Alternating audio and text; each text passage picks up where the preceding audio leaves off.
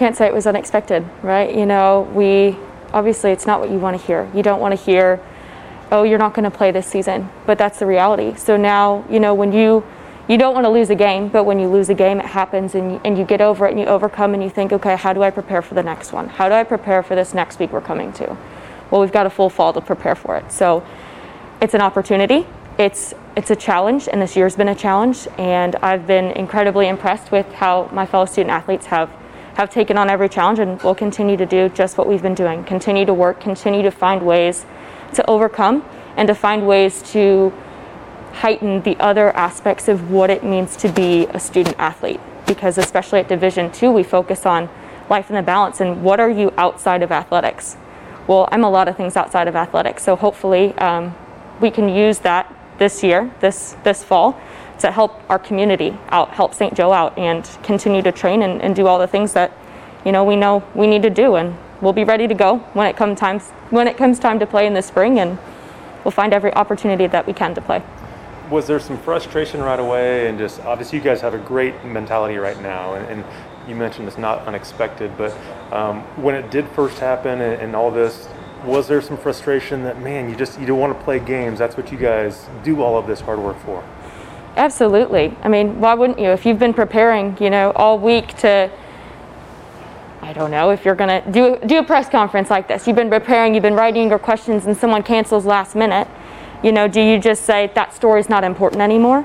No, you don't. And so, of course, when it first hits, you're going to be disappointed, but it's what do you do after that hit, right? And I think we're doing all the right things, like you said, and yeah, there's going to be frustration, and I support all the frustration. I feel it too. This is my last season. This is my last opportunity to play the sport that I love and that I've grown up playing and worked so hard to come to and get to the level that I'm at now.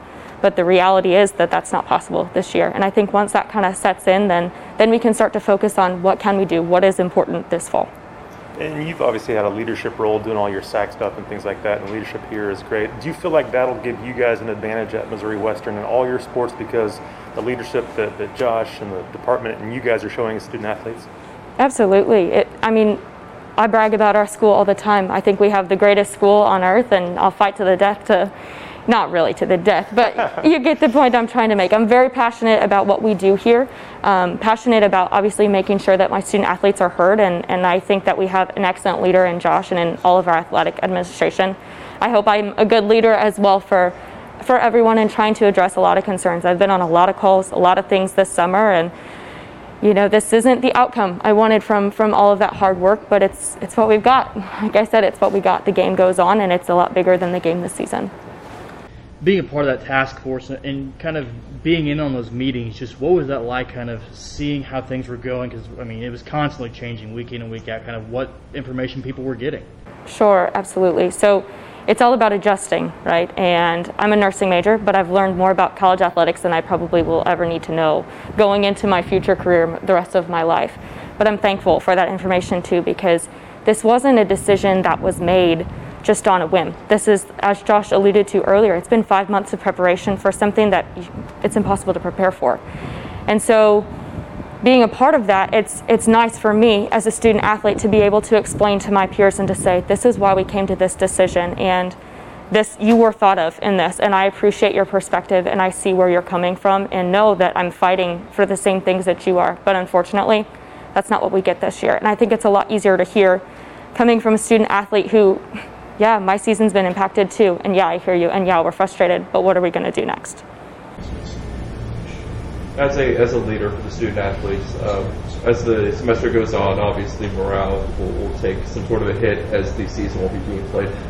What can you do as a leader, but also as a student athlete, to keep that morale up with people like your teammates and with other people in the community? I think the biggest thing this year is just finding those little moments of hope, right?